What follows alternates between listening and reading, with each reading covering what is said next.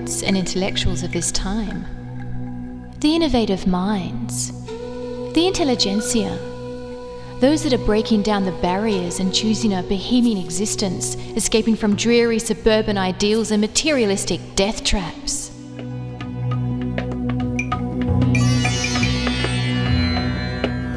Where are these engaging people? The risk takers, the revolutionaries, those living apart from this big unrest, those escaping the sterility of corporate junkies who get high on materialistic consumption.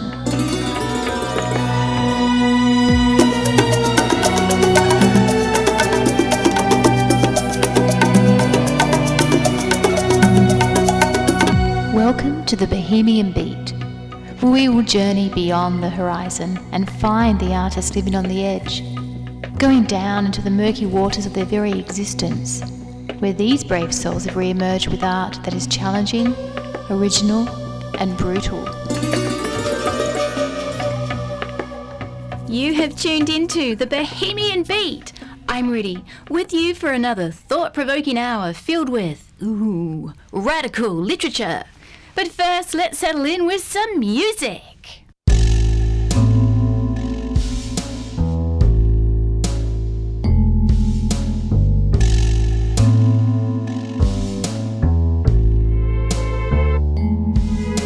Shadow of a man, shadow of a man, shadow of a man, shadow of a man, shadow of a man. I saw it from the corner of my eye. Shadow of a man, walking slowly, pointing upwards at the sky. He might have mentioned something, but I just looked away. Went about my business like any other day. Shadow of a man, walking quietly away, walking quietly away, walking quietly away.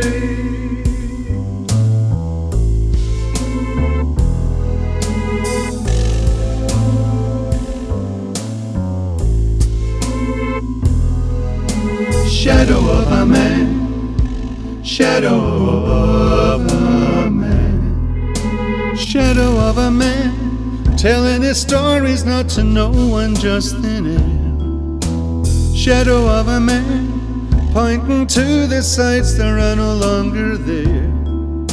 His uniform has shrunk till the elbows worn away, the relic of another better day.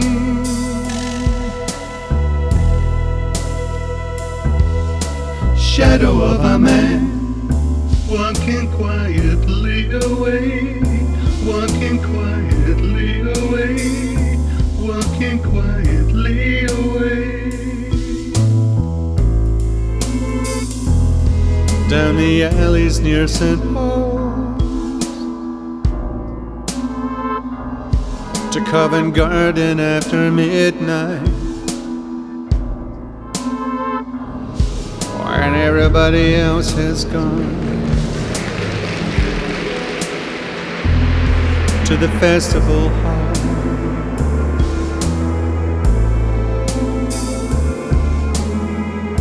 Shadow of a man,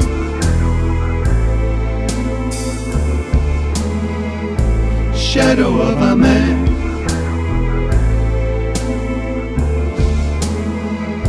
shadow of a man. Walking quietly away, walking quietly, shadow of a man, walking quietly away, shadow of a man. That was Jackie Levin and Michael Cosgrave with Shadow of a Man from an album called All Sewn Up, a tribute to Patrick Fitzgerald. Today we will start with a dramatic scene from a radio play, 1984, based on the dystopian novel by George Orwell, published in 1949. 1984 is a frightening portrait of totalitarianism, government-controlled society that punishes love, destroys privacy, and distorts truth. The novel includes the well-known statement, "Big Brother is watching you," This is the story of Winston Smith, a sluggish, ordinary man who lives in Airstrip 1, or the former UK, now a province of Oceania, one of the world's 3 super-states. The story follows his intellectual rebellion against the party, an illicit romance, and his consequent imprisonment, interrogation, torture, and re-education. In the following piece, Winston has been captured and is being held in the government's Ministry of Love, which is autonomous double-think to their true function, which is torture. The Ministry of Love identifies, monitors, arrests and converts real and imagined dissidents. Winston's experience finds him beaten and tortured, then, when near broken, is sent to room 101 or room 101 to face the worst thing in the world, until love for Big Brother and the party replaces dissonance. Do you remember writing in your diary, "Freedom is the freedom to say that 2 + 2 make 4? Yes. How many fingers am I holding up, Winston? 4. And if the party says that it's not 4, but 5, then how many? 4. How many fingers, Winston? 4. How many fingers, Winston? 4. What else can I say? 4. How many fingers, Winston? 4. Stop it. 4. How many fingers, Winston? 5. You're lying. You still think there are 4. How many, please? 4. 5. 4. Anything you like. Stop it. Stop the pain. Stop. You're a slow learner, Winston. How can I help it? How can I help seeing what's in front of my eyes? 2 and 2 are 4. Sometimes, Winston. Sometimes there are 5 or 3 or all of them at once. You must try harder. It's not easy to become sane. It's not easy.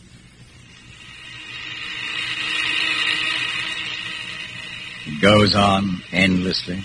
The questions, the drugs, the questions, the torture machines. Endlessly. Do you know where you are, Winston? I don't know. I can guess. In the Ministry of Love? Do you know how long you've been here? I don't know. I think it's months. And why do you imagine we bring people to this place? To make them confess. No, that's not the reason. Try again. To punish them? No. To cure you. To make you sane. The party is not interested in the overt act. The thought is all we care about. We do not merely destroy our enemies, we change them.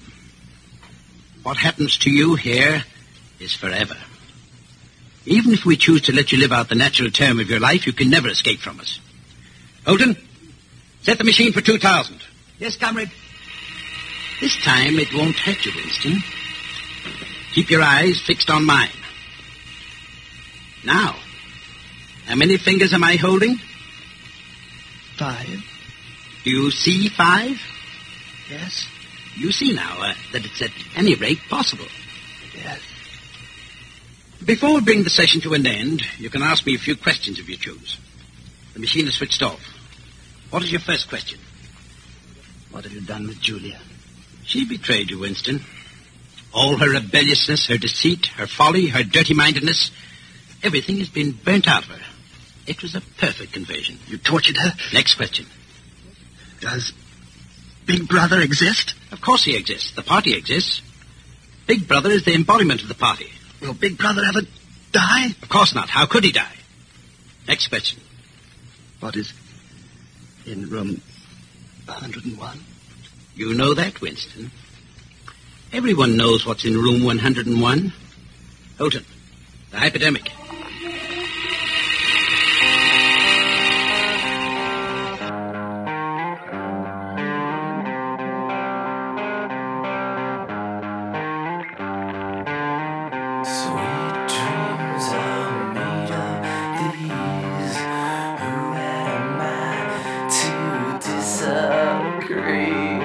Travel the world and the 7 seas.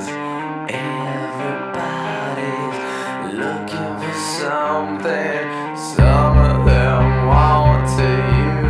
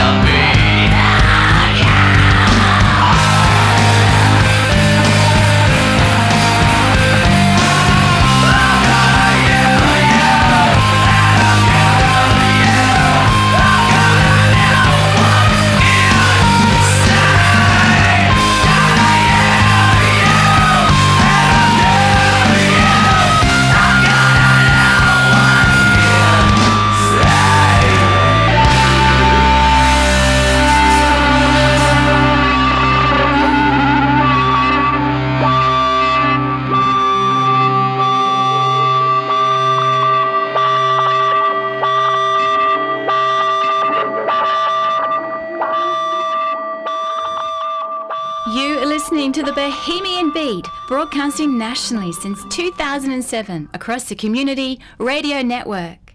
We just heard Marilyn Manson with Sweet Dreams Are Made of This. And before that, an excerpt from the NBC University Theatre dramatisation of George Orwell's novel 1984.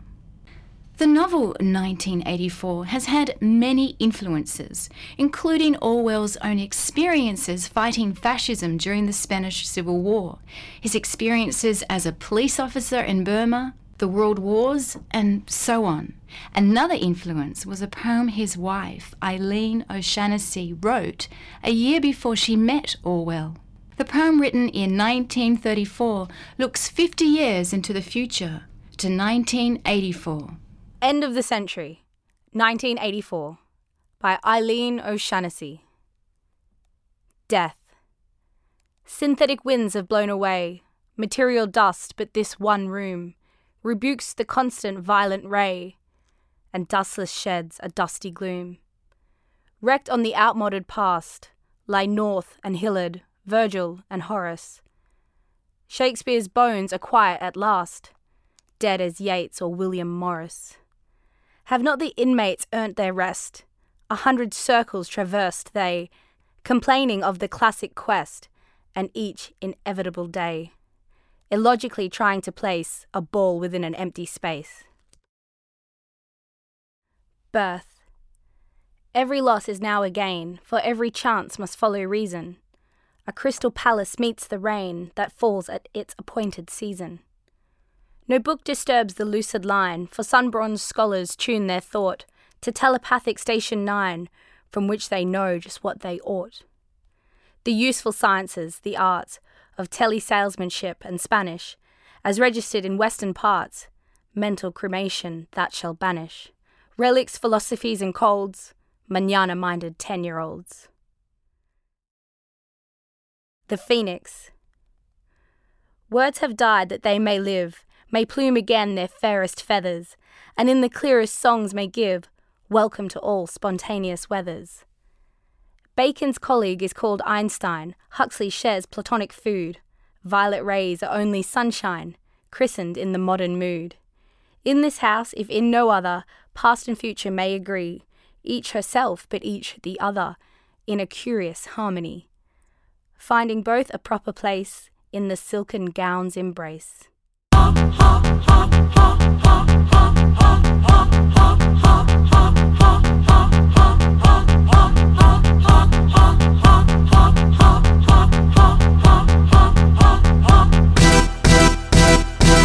is learning, there is understanding, there is learning, there is learning, there is understandings are there is acceptance. Learning, there is understandings are there is acceptance. There is acceptance. Maybe we could televise at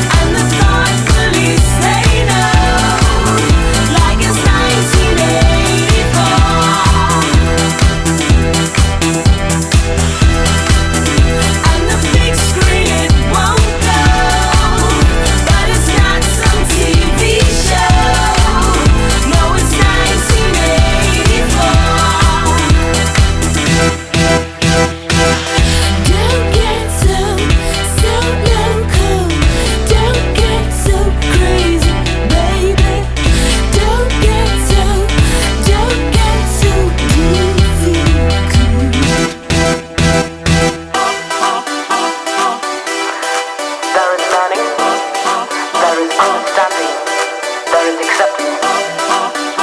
There is acceptance. There is learning.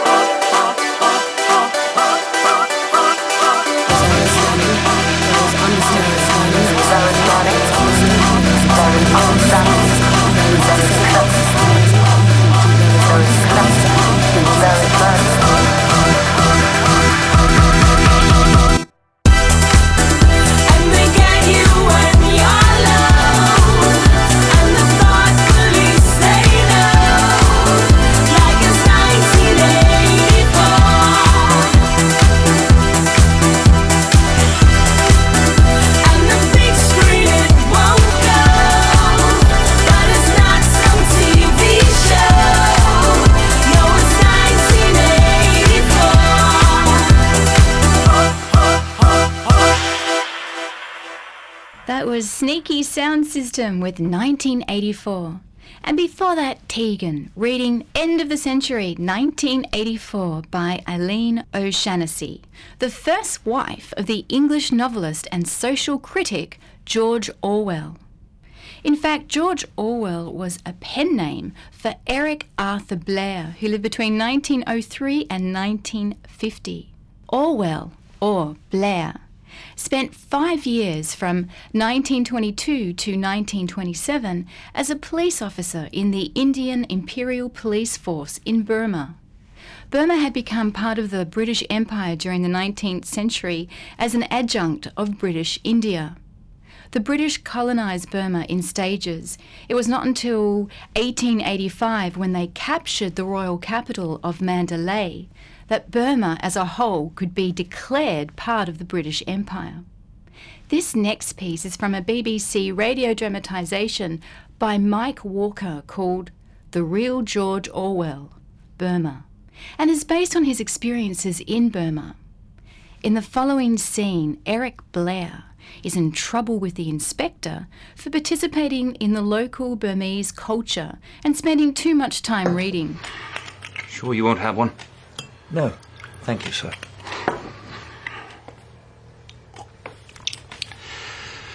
Look, I don't enjoy this any more than you do, but you know...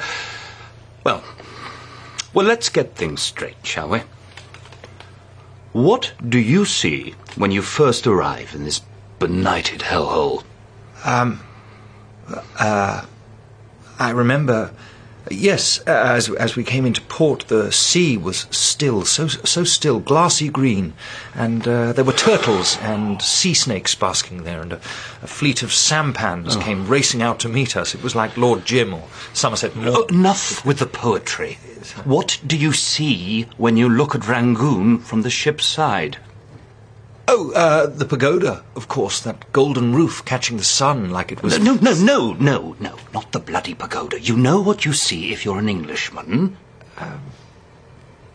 The Burma oil terminal. All those bloody great smoking chimneys. That's why we're here, and why we've always been here. Forget the white man's burden. Forget empire or temples of glass-green water. We're here for one reason only. Commerce. And do you know what that means? Shopkeeping, trade, that sort of... You see, there it is, Blair.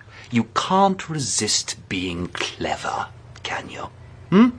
Thinking you're smarter than the rest of us. I don't think that at all, sir. You better not. Your hands are as dirty as anyone's out here. You were at the hanging the other day, Yes, sir. Anything to say? Got any pacifist statements you'd like to make? I've never pretended to be a pacifist, sir. No doubt Jumbo would testify to that, what? Look, what we do is keep the business going, see? And that means delivering a good dividend to the shareholders, being a safe pair of hands, never mind a little bit of dirt under the fingernails. Very good, sir, but I still don't see what this has to do with the elephant. It belonged to Steel Brothers. Timber? Logging? Exactly. Trade, as you so arrogantly put it.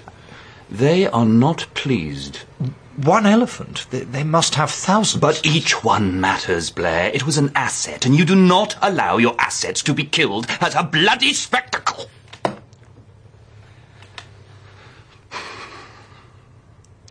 we can never let go our grip. Because once we do, once they start to see that it's possible that we aren't here forever by right of God, but only by right of the City of London... Do you see now? Yes, sir, I do. We're already getting mobs of schoolboys shouting insults in the streets, and Buddhist monks making a nuisance of themselves in that bloody peaceful way of theirs. Well, Steele Brothers are not happy. They want an example made. In short, they want you out of here. Posted to some backwater. Qatar, for instance. How can I matter that much to the biggest timber company in Burma? You cost them money. And every shilling matters, every sixpence. Read your Carlyle, Blair. He who has sixpence is lord over all men who have it not. He commands cooks to feed him, teachers to teach him, even kings to guard him, as long as the sixpences keep coming into his purse. As long as the sixpences keep coming into his purse. Now, get yourself packed and sorted, and I will shoot along a travel warrant. Be a change for you, at least. Get to see a bit more of the country. So, sorry to lose you in a way, Blair. Not quite what we usually get. I rather wondered how a chap from Eton ended up here. It's no matter. Off you go. Good luck. Save me from drowning in the sea. Beat me up on the beach. What a lovely holiday, there's nothing funny left to say. This somber song will drain the sun, but it won't shine until it's sung. No water running in the stream, the saddest place we've ever seen. Everything I touched was golden, everything I loved got broken on the road to Mandalay.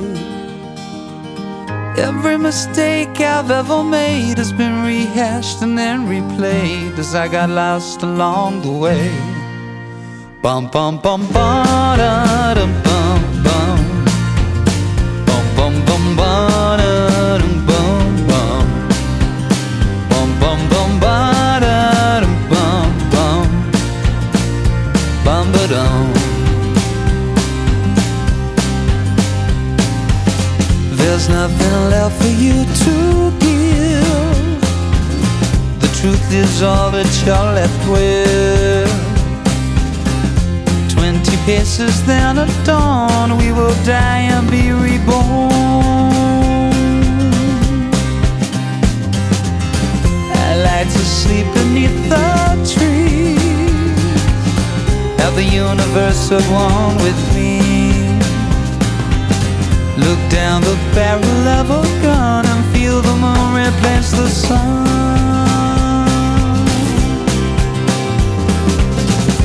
Everything we've ever stolen has been lost, returned or broken. No more dragons left to slay. Every mistake I've ever made has been rehashed and then replayed as I got lost along the way. Bum bum bum ba da dum bum bum. Bum bum bum ba da dum bum bum.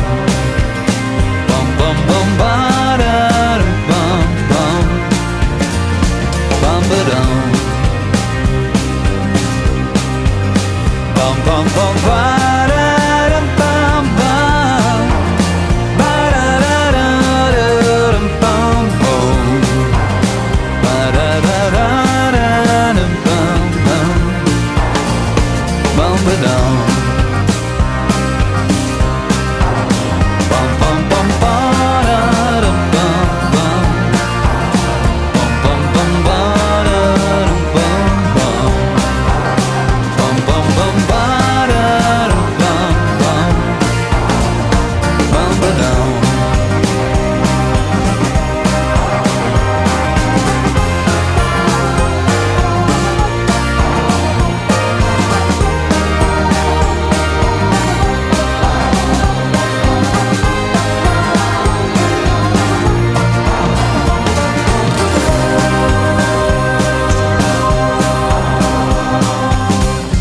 Save me from drowning in the sea. Beat me up on the beach. What a lovely holiday. There's nothing funny left to say.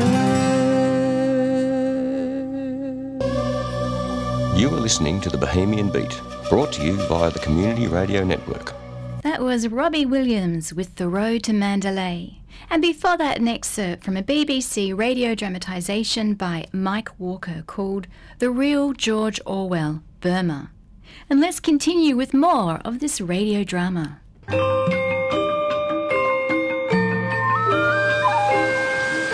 Baggage van. They go in the baggage van, Tam. You chop, porter. The train is leaving. Hurry. Hurry. You, lend a hand here. Lend a hand yourself. Bloody born a lazy Englishman. Look at bloody Englishman. Too weak to carry bag himself. What do you say? You can go home, white man, and take all your white man friends with you. We had enough of you here. Go away. You go. We don't want you. You can watch your bloody language. You go now. Go away. We don't want you. Tell the white bastards to go home. All of them. Get out of my way. Get out of my country. Damn your impudence.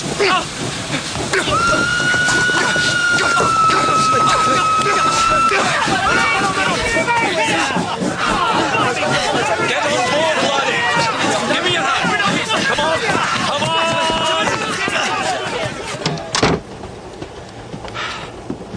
Had a wee bit of a narrow escape there. Yes, I did. They, out of nowhere, it was horrible. You think they meant you harm? I think they wanted to trample me. Underfoot, crush me. Look, I'm terribly sorry. I'm in the wrong compartment. I should go and find my... I have a warrant. I'm dreadfully sorry. I think you should stay right where you are. Drink this. Oh. Here. Go on. Thank you. I really must find my compartment. What's the hurry? Aren't you going all the way? Qatar. Well, don't fret. I heard you on the station telling the porter, that's all.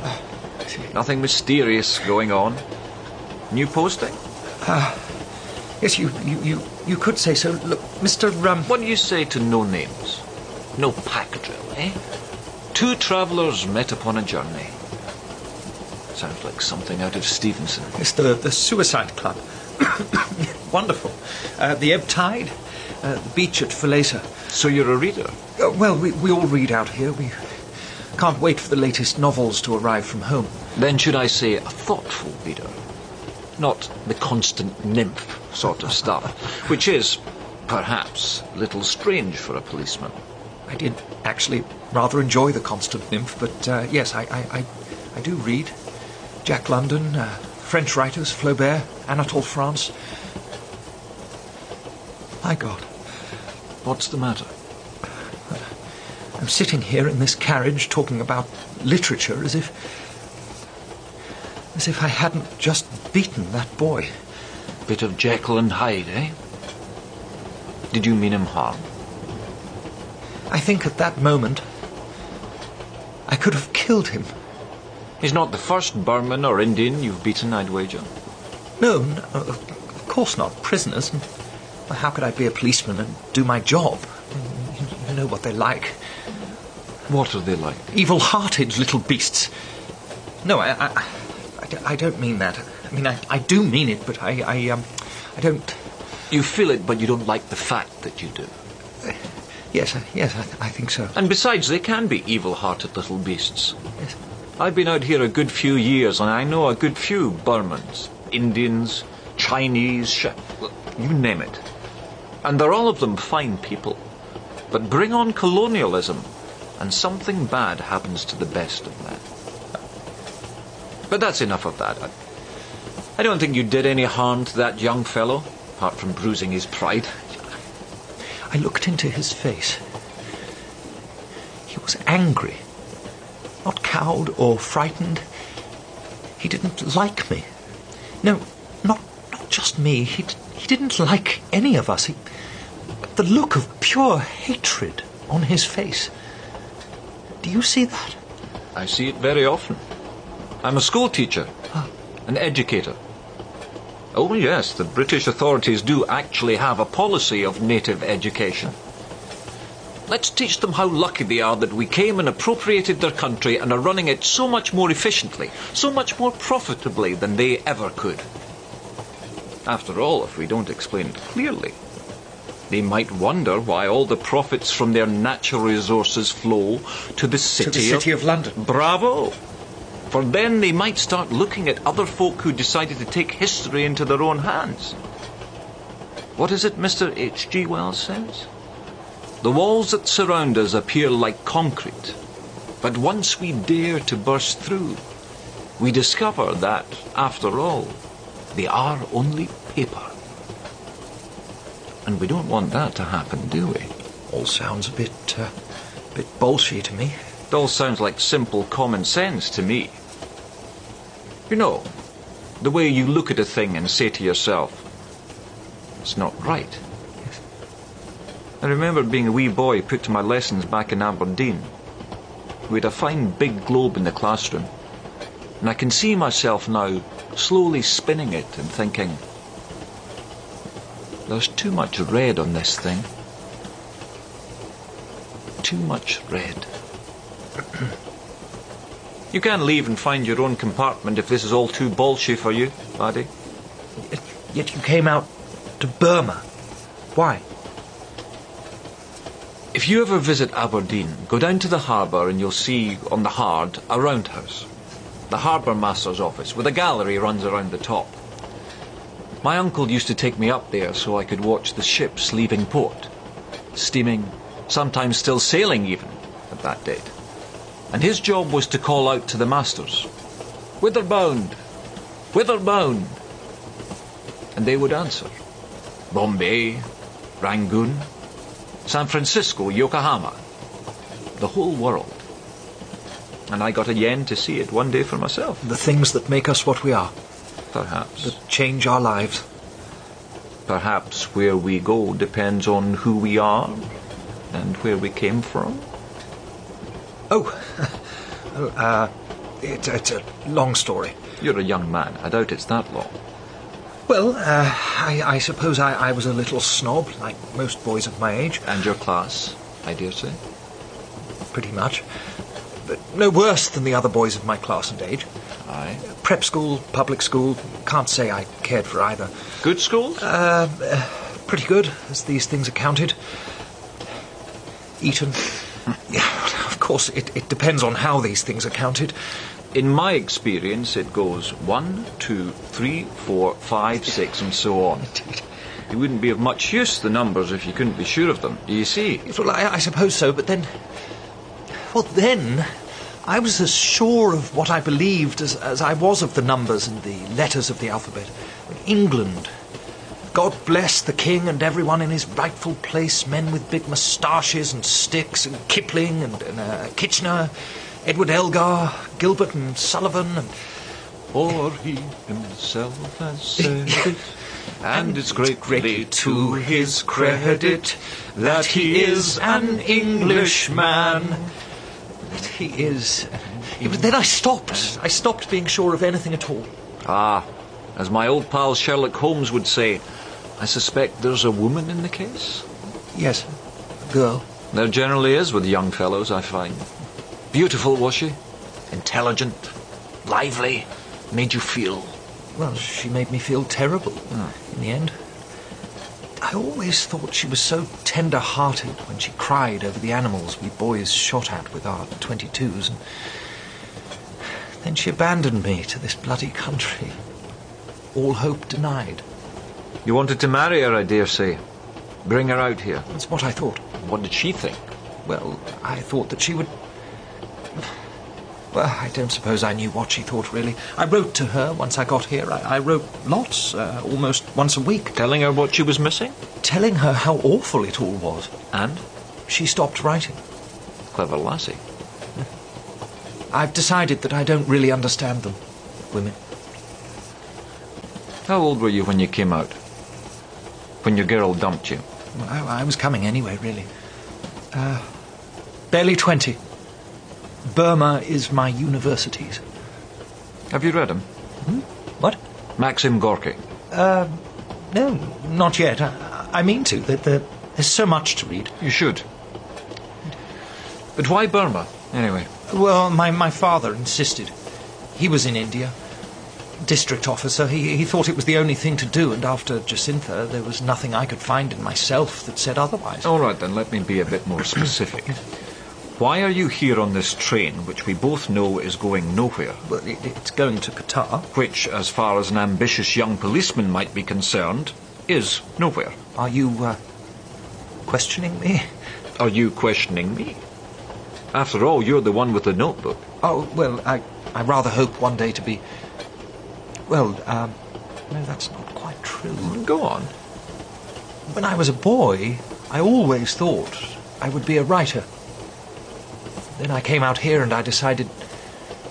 No, this country decided I wouldn't be a writer after all. I'd do my job and things would go on somehow. I really wanted that. To be like everyone else here until... Well, until... And so here we are, two unknown travellers. Whither bound, my friend?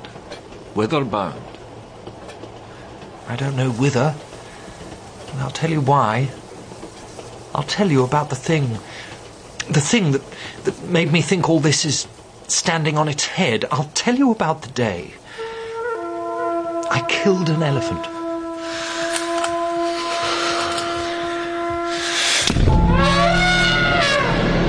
Best hit him again, old man. Do a clean job, can you?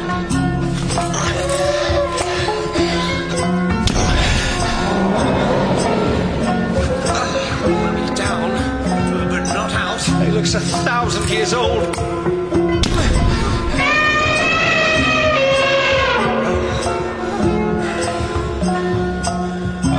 That's it, I'm done. Not yet, Blair. Want to make sure, don't you? What the hell do you mean? That he's really finished, before they start cutting him up.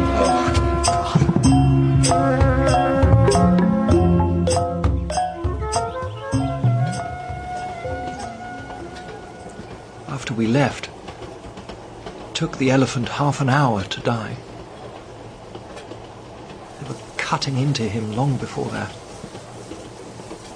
He'd spent his life working for them, for us. A great, strong, majestic animal, and in the end, he was just an afternoon's entertainment. A few cuts of meat, a bit of ivory. Maybe I'm being sentimental, and it won't matter a damn who shot that elephant, and it's all history. We don't really stand a chance, do we, of changing anything? You know, sometimes I feel it'll just go on and on like the bloody jungle. Cut out a clearing and in weeks, days, the forest takes it back. The creepers and vines strangle what men have built. Everything rots, gets eaten, gets used again to do the same pointless thing. It's appalling. Like a nightmare. Evolution. Inevitability. History, the jungle, inevitability, eternal recurrence, call it what you will. I don't think it exists. Not as you see it, laddie. History doesn't make men. Men make history. Men make mistakes. Coming to Burma was mine. Unless you make something out of it, rather than letting it make a failure out of you.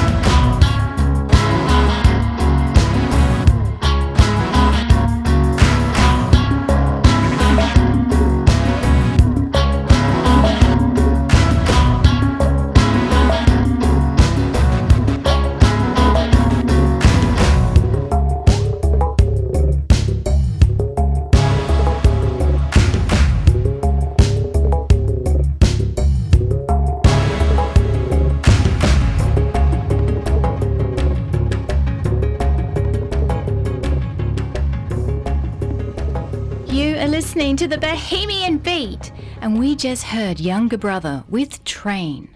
And before that, an excerpt from a BBC radio dramatisation by Mike Walker called The Real George Orwell, Burma. And we have come to the end of another hour of thought-provoking entertainment. I hope you've enjoyed hearing more about George Orwell, and make sure you tune into this spot again next week on your community radio station for more Bohemian perspectives. And check out the website, thebohemianbeat.com, for more information. We will end with a track by Suzanne Sanford called The Silicon Veil. Thank you for joining me on the Bohemian Beat. I'm Riddhi.